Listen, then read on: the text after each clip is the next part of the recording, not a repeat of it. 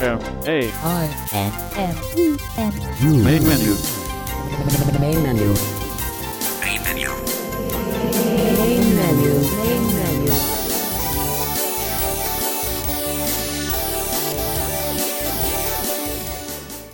Welcome to Main Menu for the week of October 24 through October 30th, 2014. I'm your host, David Tanner, and we are very pleased to have you with us here today on Main Menu. And it is being a very nice fall around most of the area here, and we are hoping that it is being the same around your area, and we hope you're having a great fall. We have a couple of segments coming up for you today we think you might be very interested in. We start out with I am going to be interviewing Mr. Dusty Voorhees, Senior Product Manager from Freedom Scientific, and Dusty and I are going to be talking about the soon-to-be-released Magic version 13, and we are very pleased to have Dusty in the studio with us for this interview, and I think you're going to find the new Magic 13 has a lot of new and really some pretty exciting new features, and so you'll want to stay tuned for that. And then after Dusty and I talk for a while, then David Woodbridge is going to come to us with a demonstration of using the handoff feature in iOS 8 using his iPhone 6 Plus and the iPad Mini, both using iOS 8. That's what's up today here on Main Menu. Just a couple of notes of interest in the technology field. If you don't know it, the iOS 8.1 update, which corrects a number of bugs with iOS 8, and particularly some bugs that were fairly serious, and VoiceOver is out if you haven't checked lately. It came out this past Monday, the 20th of October, so you might want to go out and grab that if you have an iOS device and haven't done that upgrade. It does fix quite a few bugs and makes iOS 8 work quite a bit better than it was there in the very first release. Also, wanted to let you know that on Thursday, October 23rd, Freedom Scientific came out with Beta 3 of JAWS 16, and we are getting close to the release of JAWS 16. I would say probably you can expect it anytime now, probably within the next week or two.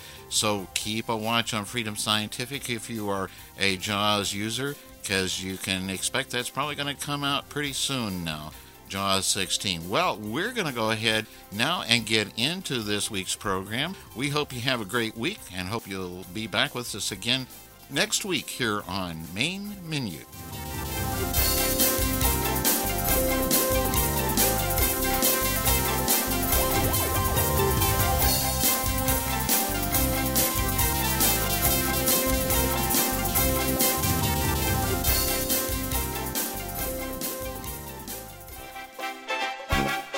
Here at ACB Radio's Main Menu, we are always looking for feedback from our listeners.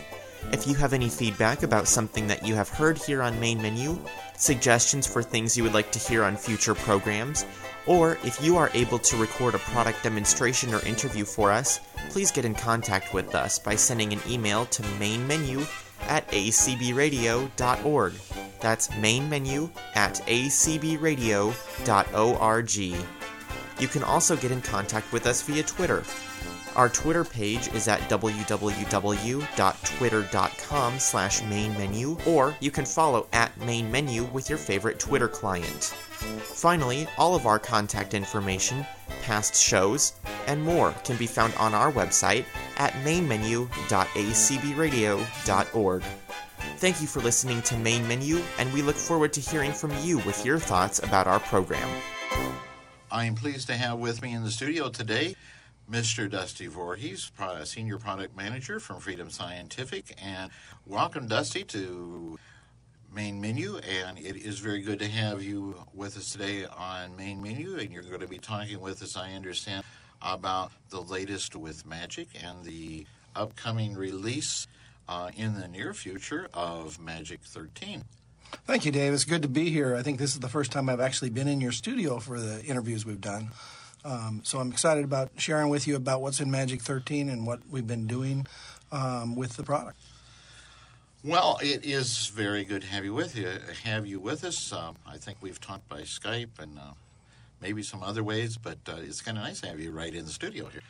So I was looking at the beta page for Magic 13 and looking at the new features, and it looks like you've kind of got quite a list of new features, including support for Windows 8.1. And there was some kind of a comment there about if a person was using an earlier Windows 8.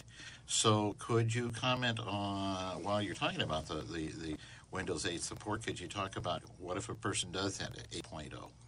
Well, if you have 8.0, you've probably been prompted a lot of times by Microsoft already to upgrade because they've really trying to push that down there.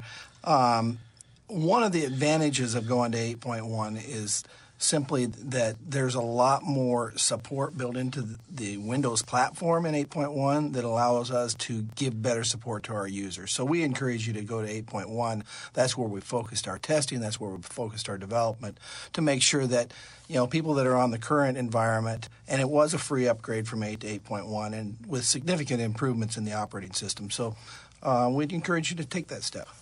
Okay. And so in your Windows 8.1 support, how are things doing? I know in some of the assistive technologies I've seen around from time to time, some work fairly well with what in the beginning they were calling them modern apps, and some didn't. How's that doing with Magic? Well, we've worked some on the modern apps. I mean, the main thing was getting the operating system working and the classic apps working, because that's what people are using to make their living, to do their jobs and study, that type of stuff. But we have worked on some modern apps. We work very well in the ones that are based on Internet Explorer. Some of the others, we're still having to figure out ways to fully support those. But those are the more gimmicky apps that people aren't going to spend a lot of time in. Okay, well, I knew some people would want to know about that, and so I thought this would be a good time to find out how that's going and what they expect there. So I know, too, and I know for a lot of people, particularly using large print, they may be in job situations or even in personal situations, but particularly in job situations where they may be using dual monitors, maybe using two monitors. And I was wondering if you could talk a little bit about how Magic supports the use of two monitors. Yeah, well, Magic introduced support for dual monitors back in Magic 11, and we've continued to develop that.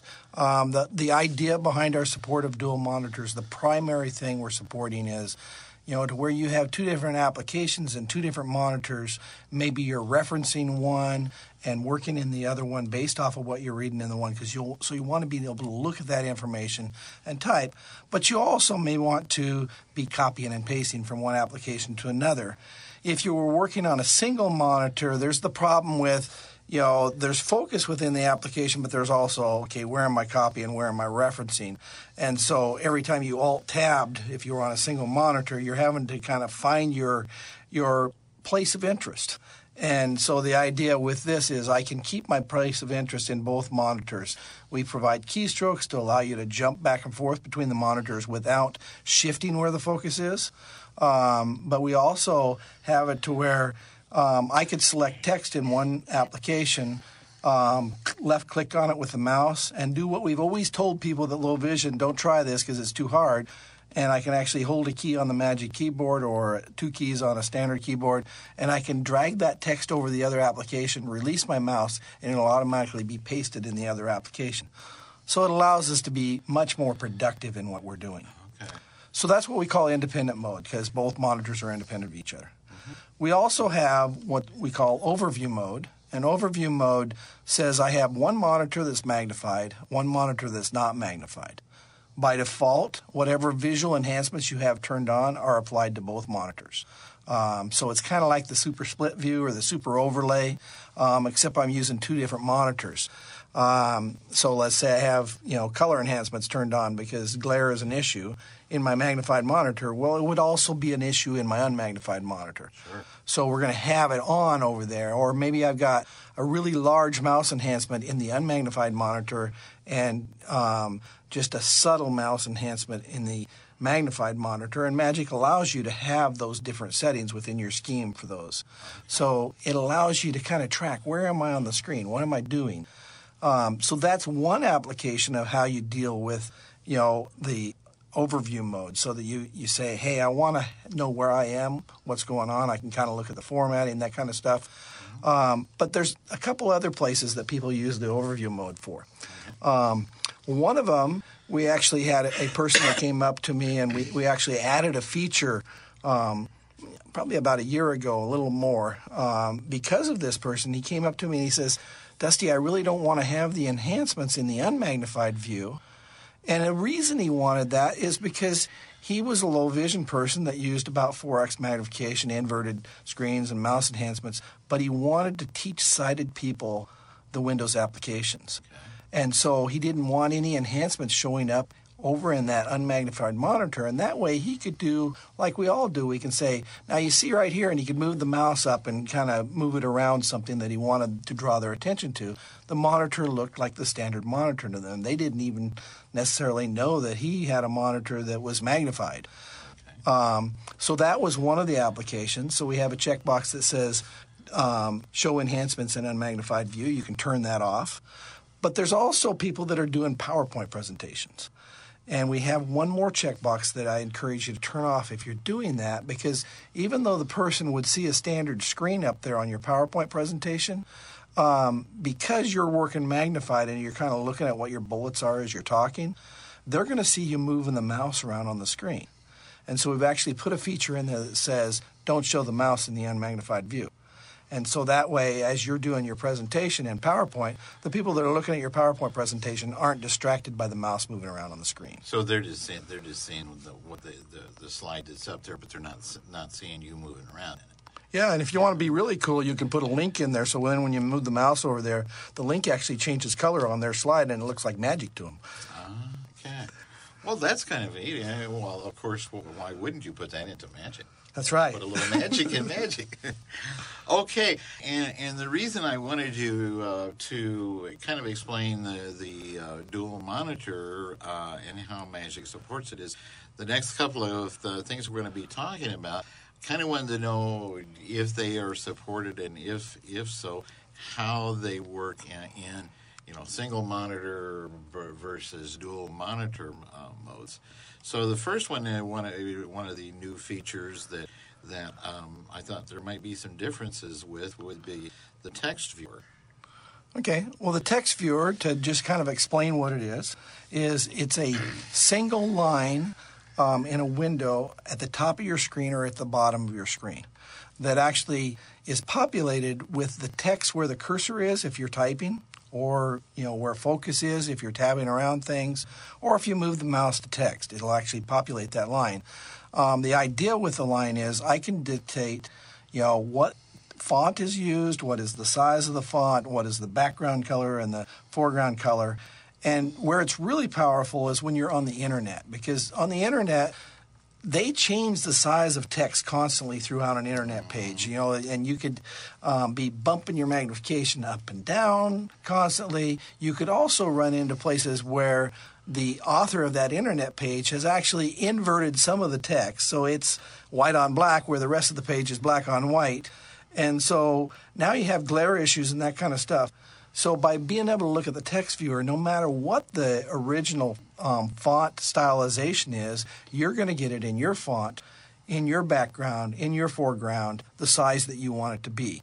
So it makes it very nice to be able to navigate a page, even if you're just looking up at the text viewer to clarify one or two words that are on the screen. But you can also do a say all. And so, imagine a web page where there's 2 or 3 columns.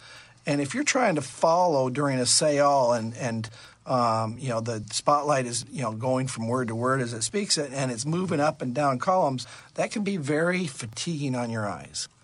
So by looking at the text viewer, we'll actually scroll the text across through the text viewer that's being spoken, even though everything's popped around.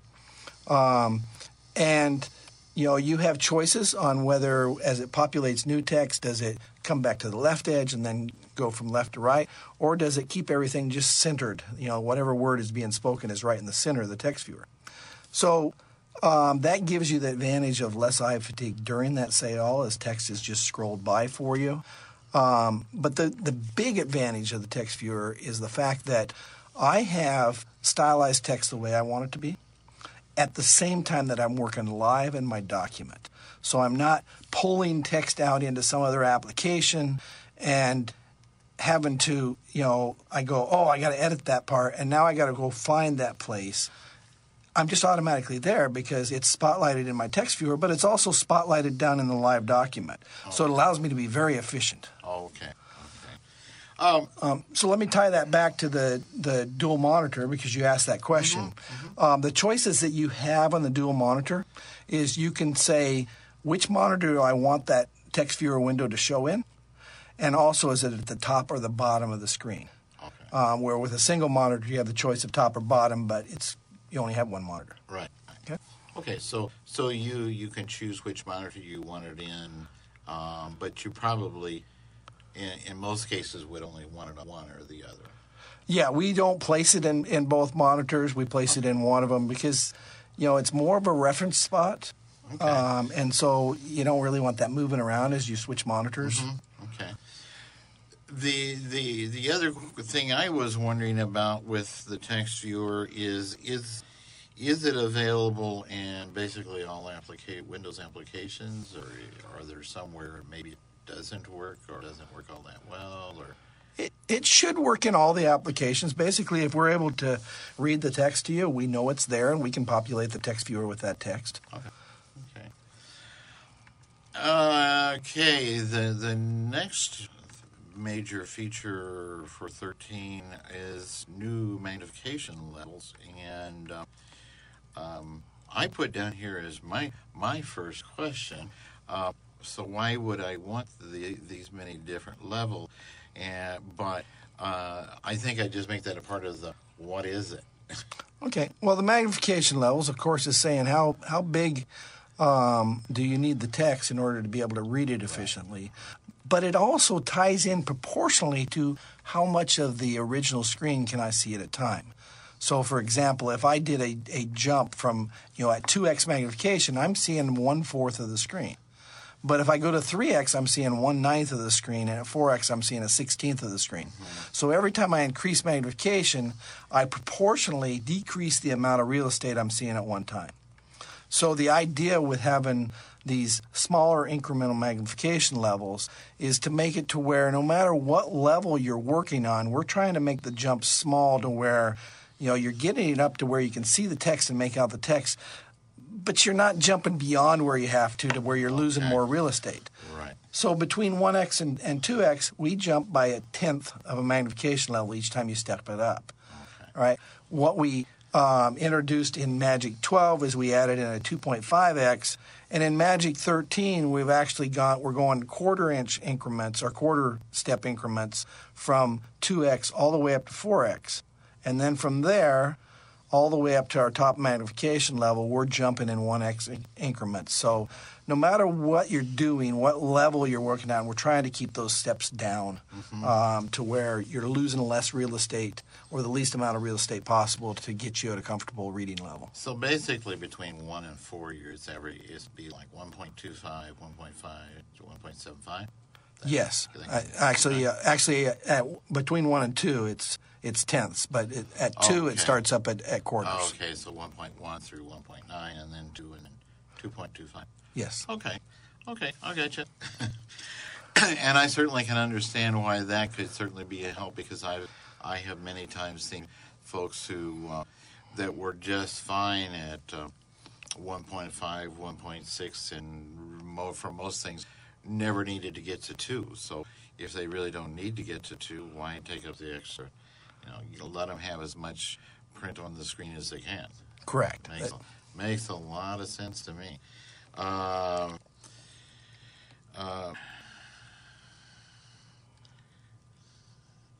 Does now this will this work with both monitors if you were using dual monitor support, or just on one, or?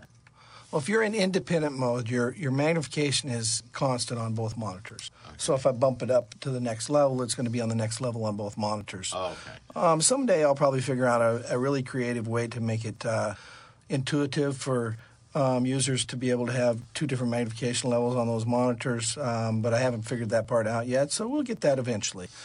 If you're using the overview mode, of course, 1's always at 1x. Okay, and I was just going to say, I'm guessing though that if you were using that mode, that it would just be on the one monitor, and then the other one would still be at 1x. That's correct. Okay, that's kind of what I was assuming, but I was going to ask you about that.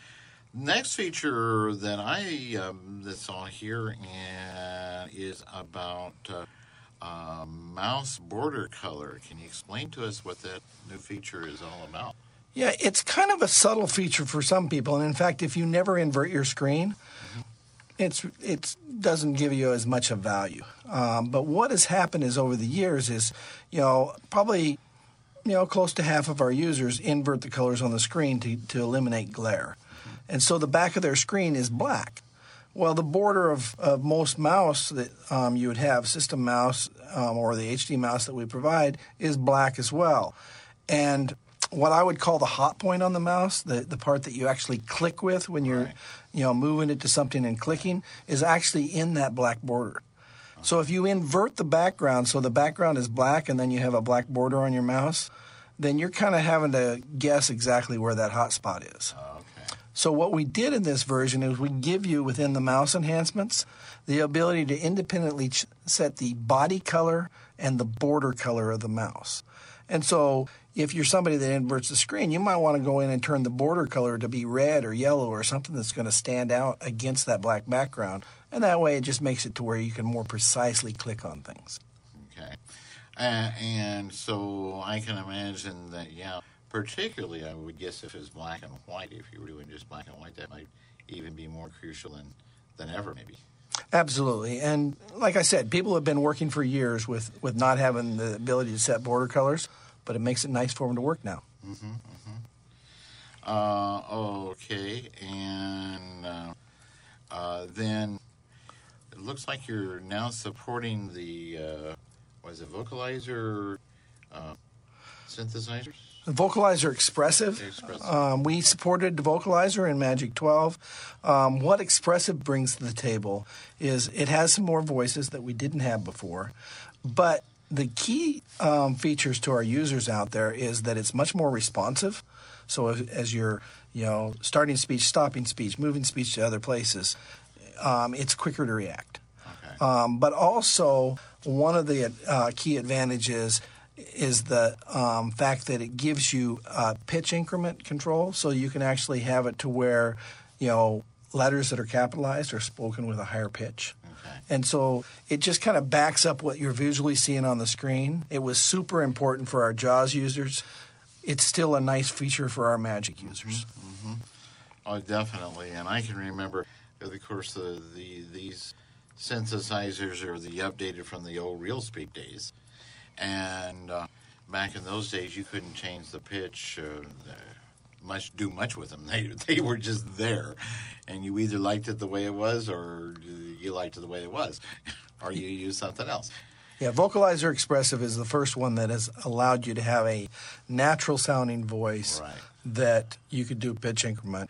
And it's also the first one that really had a natural-sounding voice that lets you speed it up really, really fast and still be comprehensible. Mm-hmm.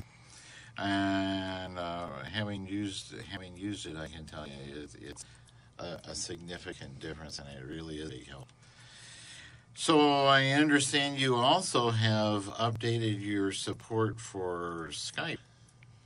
Yes, we've updated the support both in JAWS and Magic for Skype. We're actually using the same technology for both of them, basically the same script set. Magic will speak slightly different because some things are very obvious to the low vision person on the screen, and it'd be a little redundant to speak some of that information. Sure. Or maybe we should say annoying. But at any rate, so there's some places where we'll speak less information with Magic. One of the things we encourage people to do with this new support is to switch to what's called the compact view. Okay. And the compact view will take your conversations that you're having and put each conversation in a separate window. Okay. And that allows you to switch between those windows and get, really a more full support as you're doing Skype. Okay. And now, are you thinking of that being more like for text messaging instead of speech conversation, or either way? It's more for the text messaging, but you get one or the other. So it's not like you can say, when I'm doing a voice message, don't be in compact view. Oh, okay. So you just switch it to compact view and you work with that. And it just works better. Yes. Yeah, okay. That was one thing I wasn't totally clear on, but it kind of sounded more like it was, particularly if you were in text message. If you were doing a text message, you probably definitely would want it that way. Okay. And the next one, I think I'm just going to say, Numlock, and now it will now tell you whether your Numlock's on or off. And there's, I'm sure, a lot more to that than just saying, is the Numlock on or off? Why would I care? Okay, actually, the feature is your ability to set in Magic whether or not it toggles the Numlock when it launches. Okay. And JAWS has a similar feature, and we've moved that to Magic. And most users it doesn't affect because they come in and they want to be able to use the numpad to do all the speech stuff. So you want to have Numlock turned off. Okay. But let's say that you're an accountant and you make heavy use of the numpad. You would like it to not toggle that to the off position when it comes in. Right. And then you'll toggle it when you want to have speech commands. So now you can actually go into the settings of Magic and you can tell it, what you want it to do with the Numlock when Magic launches, and it'll honor that. Okay. In that regard, let's say you are a person that does a lot of work on the number pad. I mean, maybe as you say, maybe the majority of your job you're using the numpad a lot. Would it make sense that a person might even though they're on a regular keyboard, that they might want to set their keyboard to as though they were using a laptop? Well, Magic doesn't have a laptop layout, and the reason being is there's most of the commands that we have you could do on either a laptop or a desktop keyboard, and so there's a few commands that we've put in alternate keystrokes for, but they're just in one keyboard, so you don't have to switch between them. Okay. For example, say all traditionally is insert down arrow. But we also have it to where you can do a caps lock A for say all. Okay. And so you could learn those alternate keystrokes for the things that you're going to do. And that way you can have the Numlock on because you're doing calculations, and then you can just use the alternate keystrokes for those reading commands. Right. Okay.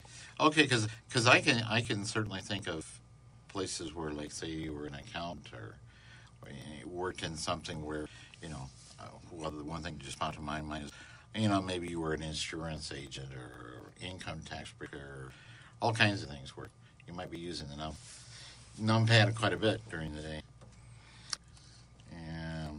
Okay. And so then it allows you to turn on and off the Numlock when you need it and when you don't. Okay.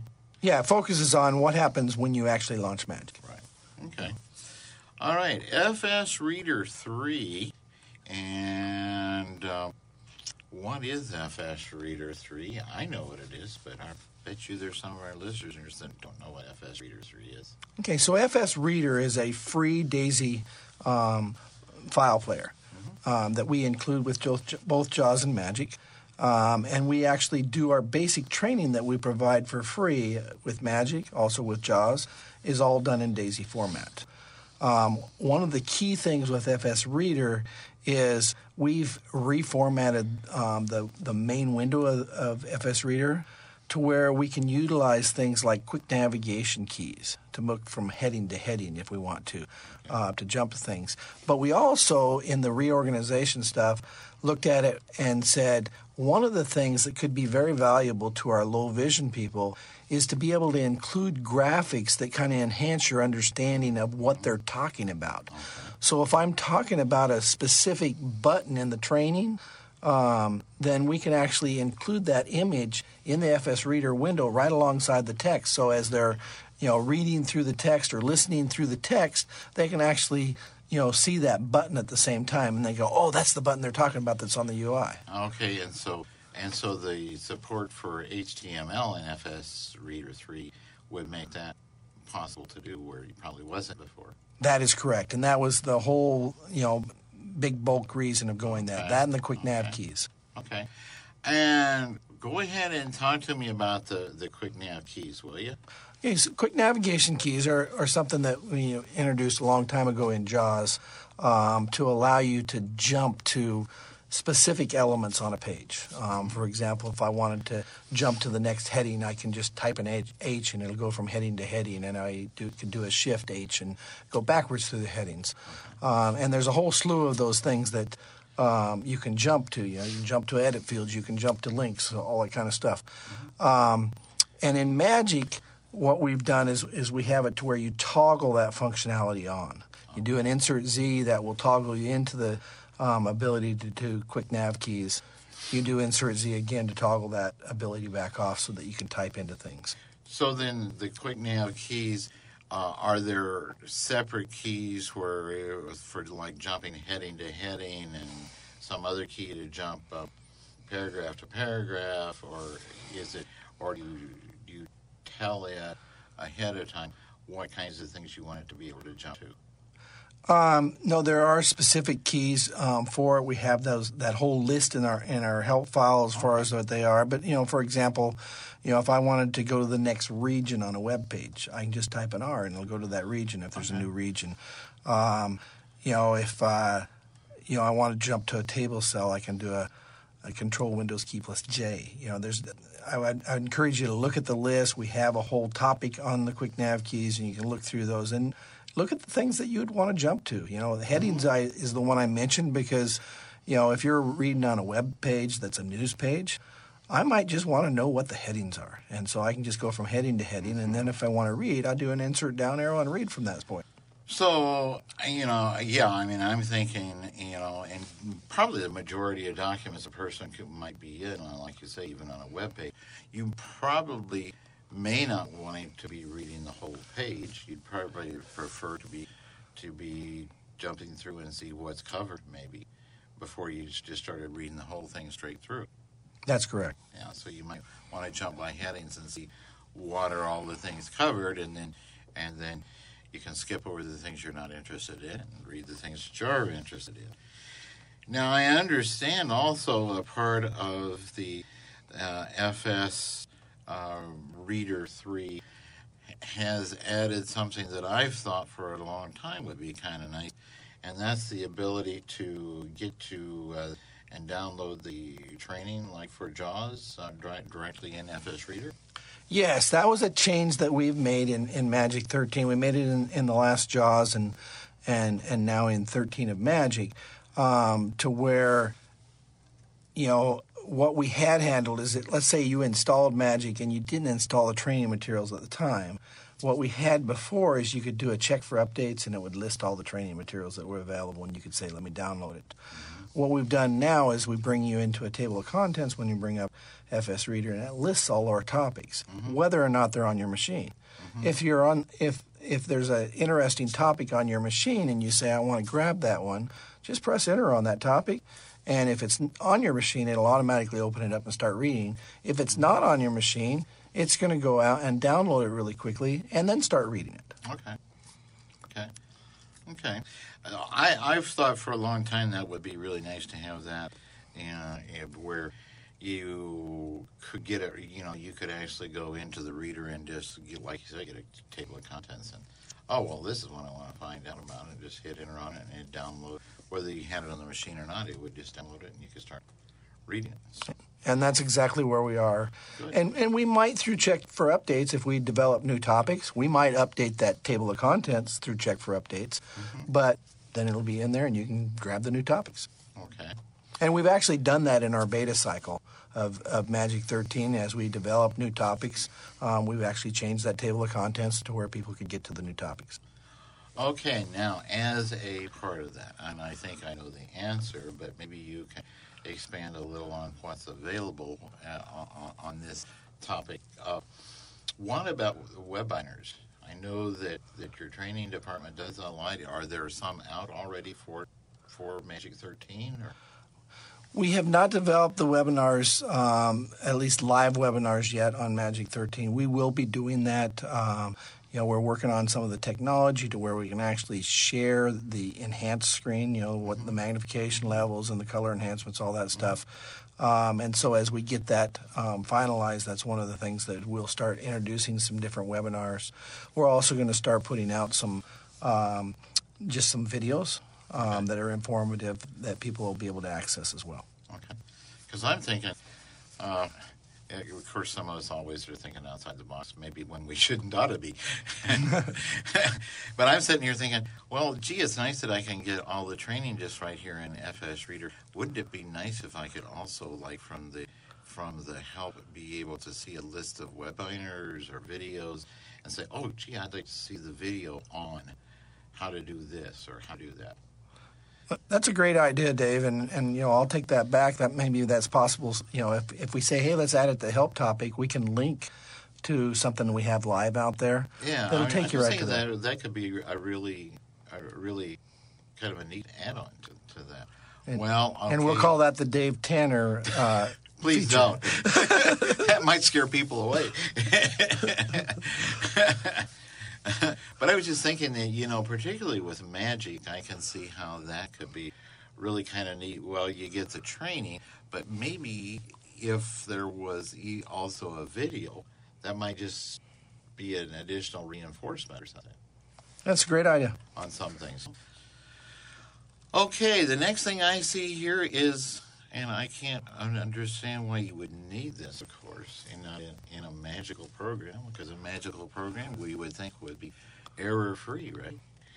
And in our dream world or whatever. But error reporting, what is that all about? Okay, well, error reporting, years ago I watched a video about a boy that lived in a bubble, and, because they could control the environment and nothing would change. Right. That is not Windows. Oh, that is really? not the applications we work in. Oh. And so as those things change, it may be that we released Magic and we had tested everything with the latest of these applications and everything was fine, but along comes tomorrow's update.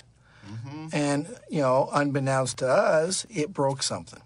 Yeah. And so what error reporting has allowed us to do, and we've used it during our beta cycle and it's worked really well. We've used it in JAWS and made it available to users there. But there's a lot of times when a user will call and they'll say, look, I did this and this and this, and I get this issue. And try as we might, we can't reproduce that. And so what we've introduced is the ability through error reporting to create a log of what applications were running, how they were interfacing with each other on your machine, and give the user the choice to send that log into our server. None of your personal information is incorporated into it, and so it's not like we can identify you. In fact, if you call up tech support and say, hey, I sent that in and I want to know what the results are, we don't know because we don't know which one it was. But what it allows us to do, as our developers call it, it allows us to put errors in buckets. And so if we get a big bucket that's got lots of stuff in it, we're going to put a bunch of effort into that to stabilize those things and to get a fix out there as quickly as possible. And so this allows us to analyze things by, kind of looking at what was happening on, 5 different machines that had the same sort of issue happening. And it started happening yesterday. But tomorrow we might have a fix out there and we can put out a hot fix. Okay. So it gives you a bit of an indicator of what kinds of things people out in the field are experiencing. It does, and it'll, we can get alerted very quickly that something has changed in our environment, and so we can quickly respond to those changes because all of a sudden we got 3-4 dump files, and we go, okay, and these are all similar. Let's see what's happening here, and we can put the wheels into motion to say, let's fix this problem before it becomes a big problem. Okay. And so it's a great feature. If you don't want it to happen, you have the choice when the error comes up that says, don't ask me again, I don't want to do this. Okay. So it's not something that's forced on you. It's something I encourage you to do because it allows us to develop the most stable product we can for you. Okay, and so if you don't do it, you may be hurting yourself because maybe if you'd reported it, they could fix it for you. That's correct. Okay. And what is a Magic 13 recovery hotkey? Well, the recovery hotkey is, in the environment, there's times when something could get hung up for some reason. Maybe it was some update, just like we just talked about. And it could put you in a bad situation to where it's hard for you to get back up and going. So the recovery hotkey, which is Magic key plus the Windows key plus F8, that keystroke allows you to say, hey, kill off everything Magic and restart it. Okay. And so what it does is it kills off any of our applications, any of our modules, and then restarts them so you can get back at a fresh state and hopefully not be hung up then. So it basically clears the memory of anything that has to do with Magic and just reload it. Correct. And we've had the same sort of feature in JAWS. Rarely is it used, but it's nice to know that it's there in your arsenal if something got hung. Okay, well, I think that pretty well covers the new features. I have just a couple of other questions I wanted to throw at you, and I don't think I'm going to hit you with anything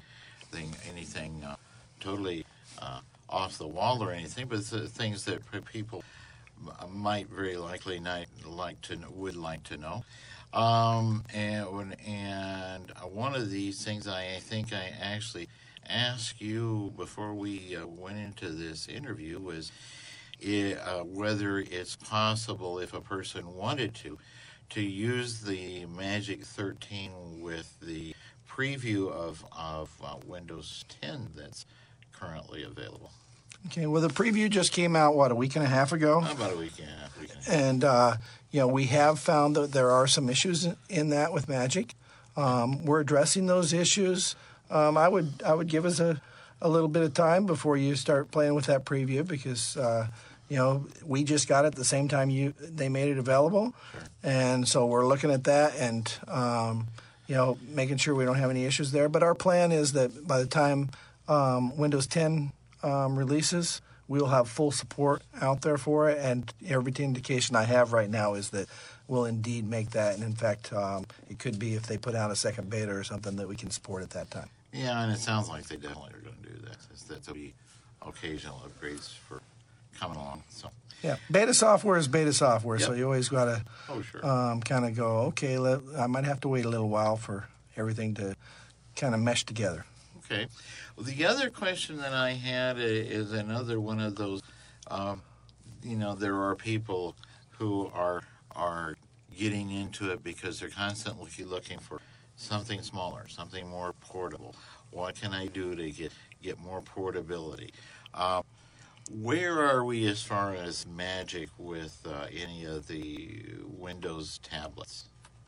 Well, you can run Magic on the Windows tablets that have a keyboard with them at this point in time. We will be adding some touch support in the near future.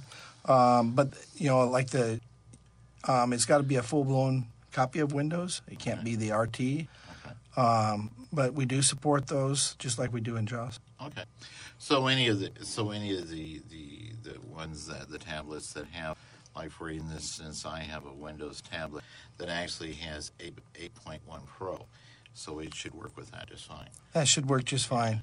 I prefer, I played with some just sheer tablets.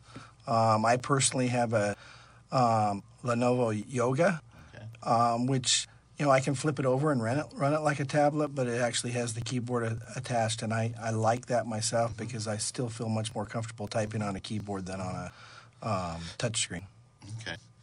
And now I'm using the one I know that you have seen, because I know Eric Damry has shown it at several of the shows with JAWS and Open Book. I know the Dell Venue 8 Pro, which is actually like an 8-inch, and so it has regular windows, but it's just a 10.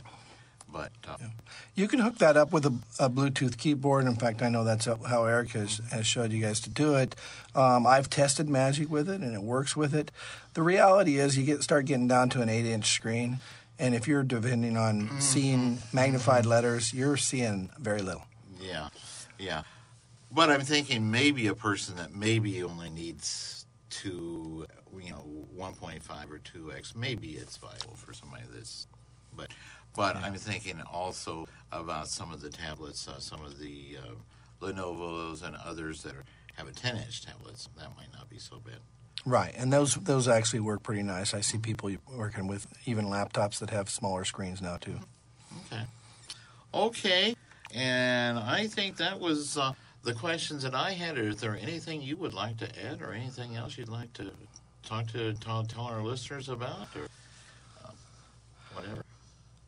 Well, no, I think we've covered quite a bit. We've covered the things that are coming in 13. We're right around the corner from actually doing a final release on 13, and we'll continue to develop. We're going to be developing to support Windows 10. We're going to be developing to support other newer things that are happening out there. So you want to keep your eyes peeled. There is one thing. On our webpage, we have put together a Magic headquarters, and I think that's a valuable site for people to have. And, things are in there is like all the documentation where you can download documentation or view documentation. We include a section in there that's like kind of companion programs to Magic. And the two that are on there right now is Typability. That is a typing program that is based off of scripting, and it works with Magic, or they have a version that works with Magic. And also there's a program called Say Magic, which is a middleware for kind of working with Magic and Dragon Naturally Speaking. And so, it helps support, kind of that interface between the two, but it also adds some really neat functionality to Magic, such as instead of stepping through the magnification levels, you can do a command like set Magic to 6x, set Magic to 3x, and it'll jump immediately to that magnification level instead of you having to step through increments. Okay. So take a look at what we put on the Magic headquarters. I think we'll be expanding that and putting more information on there. And take a look at, we've started developing new basic training. We've got, about 6.5 hours of basic training that is free for all of our Magic users, that kind of walks you through doing stuff in Windows and using the Magic commands to do things. So it's a great place to learn and to... And those you would be able to get those from within FS Reader at this point? Yes, those are in FS Reader. We still got a couple of topics that we're putting in the beta cycle right now, but we're almost done with it. And like I said, as we put out new updates to even the beta, we will introduce new topics, so they'll be there for you. Okay. Sounds great, and thank you for coming and interviewing with me for Main Menu, and it's been great to see you and great to have you on Main Menu, and we look forward to having you back again before too long. And thank you very much for inviting me. I enjoyed going through what these features are. Main Menu. Main Menu. Welcome to a demonstration of the new handoff feature in iOS 8. And for this demonstration, I will be using my iPhone 6 Plus and my iPad Mini, both of which, of course, are running iOS 8, which will need to use the handoff feature. And also, both my devices are on the same iCloud account. Handoff is turned on in both devices, and I'm using the same Wi-Fi network. So first of all, let me unlock my iPhone 6 Plus. Sunday, the 21st of September, 9:22 p.m. Messages.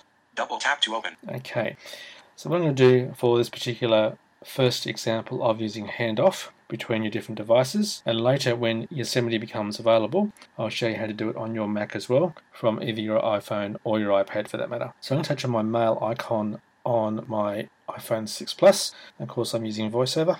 Doc. Mail. Double tap to open. Okay, one finger double tap on mail. Mail. All inboxes. Okay, let me choose compose. Compose button. Double tap and hold to bring up drafts. One finger double tap. 2. Text field is editing. Add contact button. Okay, add contact. New message. 2. Text feed. New message. Groups button. Touch on the table index. Table index adjustable. Swipe up or down with one finger to adjust the value. Okay, that's table index. One finger flick down to W. B, C, D, E, F, G, H, I, J, K, L, M, N, O, P, Q, R, S, T, U, V, W. Selected. Okay, and I'm going to select me under W. David Woodbridge. Me. Okay, that's David Woodbridge, me. One finger double tap. New message. All contacts. Back button. And I'm going to select my work email address. ID or david.woodbridge@visionaustralia.org. That's my work address. One finger double tap. New message. 2. Text field is editing. Okay, one finger flick to the right. David Woodbridge. That's me. David.woodbridge@visionaustralia.org. Add contact. But CC. BCC. CC slapped from subject text field. Double tap to edit. Okay, I'll put in a subject. Finger double tap on that. Insertion point at end. And it's going to type in the word test. Capital T. E, E, S, S, T, T. Okay, so that's enough on my iPhone. So now if I put my iPhone down, and if I want to finish it off on my iPad, let's say for example I'm in a hurry, I'm rushing out the door, or just for the sake of this test, I can switch devices. If I unlock my iPad screen by pressing the home button, 9:27 p.m. and I flick to the right, Sunday, September 21st. Unlock button. Mail button. Double tap to continue using app. okay, double tap to continue using app. That's the mail app, of course, from my iPhone. One finger double tap. Passcode Tap. field. 0 values. Passcode field. Okay, 0 put in my values. passcode. Mail. Loading. Draft. Cancel. If I flick to the right, Test. Heading. All inboxes. you just heard the mail app on the iPhone go whoosh as it returned to the main inbox. So the composing function has now been taken over by my iPad. So if I flick to the right, Cancel. Test. Heading. okay, heading test. Send. Button. 2. David Woodbridge. Text field. CC. BCC. CC slap from. Subject. Test. Message body. Sent from my iPhone. Text field. Okay, sent from my iPhone, so that's definitely the message. Of course, the to and the subject fields were correct. And I won't bother typing in anything now, so I could basically put some text in now and send it off using my iPad. So I'm not going to do anything at the moment. I'm just going to select cancel. Sub. David from. Cease. BC. Cease. 2. Send. Tap. Cancel. I think I double tap on cancel. Alert. Test. Heading. Delete draft. And Button. delete the draft. Delete draft. Okay, and I'm going to come out of mail by just pressing the home button. FaceTime. Double tap to open. So first of all, you can pick up a handoff from an app running on your iPhone, in my case, on your lock screen. You can also pick it up from your app switcher. So if I go to my bookmarks page on my second screen on my iPhone here, so let me come out of mail here, Messages. Double tap to open. and I'm going to go to my second screen of my iPhone 6 Plus. Page 2 of 2. Mail. 4 unread emails. On the top Double of my tap to screen. open. Books folder. 5 apps. Bookmarks folder. 10 apps. Okay, there's my bookmarks Double folder. tap to open. Opening double bookmarks for Apple accessibility. Double tap to open.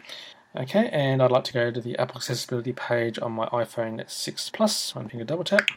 Okay, and let me just do a 2-finger rotate. Handwriting. Words. Headings. Into headings. 0 One finger flick headings. down. Navigation. Accessibility. Heading level 2. Banner. We've done everything possible to make anything possible. It sounds like the Apple accessibility page. So I put my iPhone down. And now, back to my iPad mini. If I now do the app switcher, so home button twice, 1, 2, App switcher. Safari. it's now focused on Safari, but if I flick to the right, Home. Running. there's the beginning of the app switcher itself. So I've got home, flick to the right, Mail. Running. mail, Settings. Running. settings, etc. So Swipe if I up flick with 3 back to the fingers to left, close the app. Mail. Home. Safari. okay, there's Safari. If I flick back to the left again, People. Message bang. Button. Double tap to communicate with message bang. Buttons will appear to the right. okay, remember that's your recent and or favorites that you can quickly call from your app switcher now in iOS 8. Flick back to the right for Safari, Safari. and 1 finger double tap, Safari. Look. 2-finger rotate, Containers. Headings.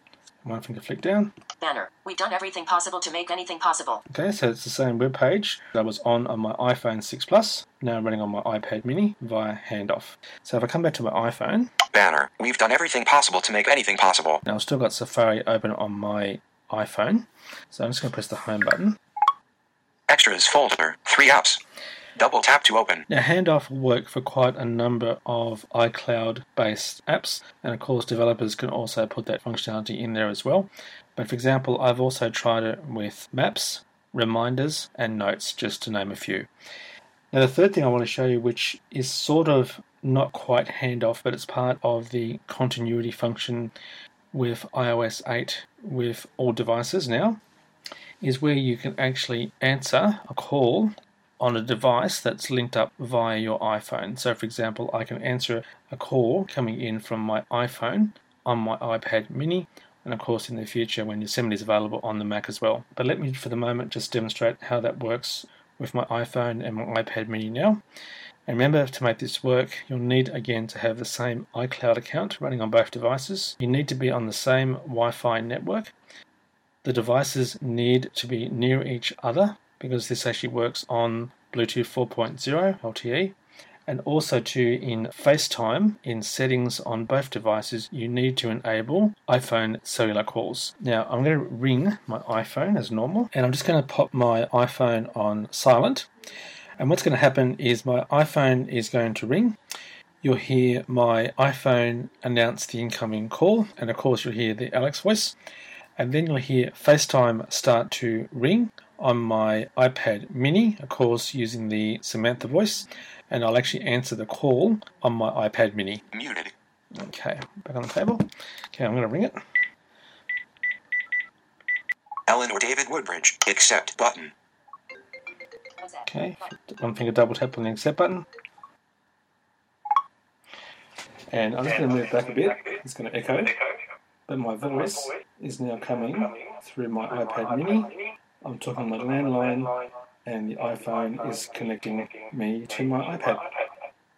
So if I come back to my iPad mini, so if I access the end call on my iPad mini, End call button. okay, I could double tap that now. But if I come back to my iPhone and touch the status line, Double alarm set. Status bar item. okay, on my Swipe status down line, with 3 fingers to reveal the notification center. now keep Swipe in up mind with I'm 3 still on fingers the to reveal line the now control with my center. iPad mini and my landline, because I can hear the slight echo coming from my iPad mini speakers. If I flick to the right, Bluetooth on. Status 100% battery power. Touch to return to call. 1 minute, 21 seconds. if I wanted to, I could touch that to take the call back from my iPad mini back to my iPhone, or I can just hit the disconnect. End call. Okay, double tap to end the phone call.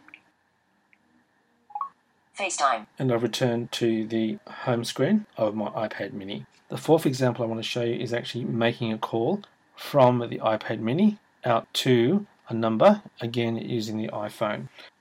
So if I go to my contacts, Contacts. okay, one finger Double double tap tap on to open. contacts. Okay, now I've already had contacts open already up to my work number for Vision Australia. So I'm just going to do a one finger double tap on the phone number for Vision Australia. Thank you for calling Vision Australia, Blindness and Low Vision Services. And of course I just did a 2-finger double tap Contacts. to hang All up. contacts. Groups. Button. And again, that was using my iPhone to actually make the phone call from my iPad mini. If you're in a contact that you can FaceTime video or FaceTime audio to, if you double tap on FaceTime audio, you'll get an option where you can FaceTime audio, or you can dial the person's phone number, again using your iPhone. So that concludes this demonstration of some of the continuity features in iOS 8. And of course they were using Mail and or Safari, in this case on my iPhone, and then transferring them over to keep using them on my iPad mini. And of course the final two demonstration was receiving and making a phone call between my iPhone and my iPad mini, of course using the cellular function in the iPhone to support both the incoming and outgoing phone calls. So that completes this demonstration. As usual, thanks for listening and bye for now.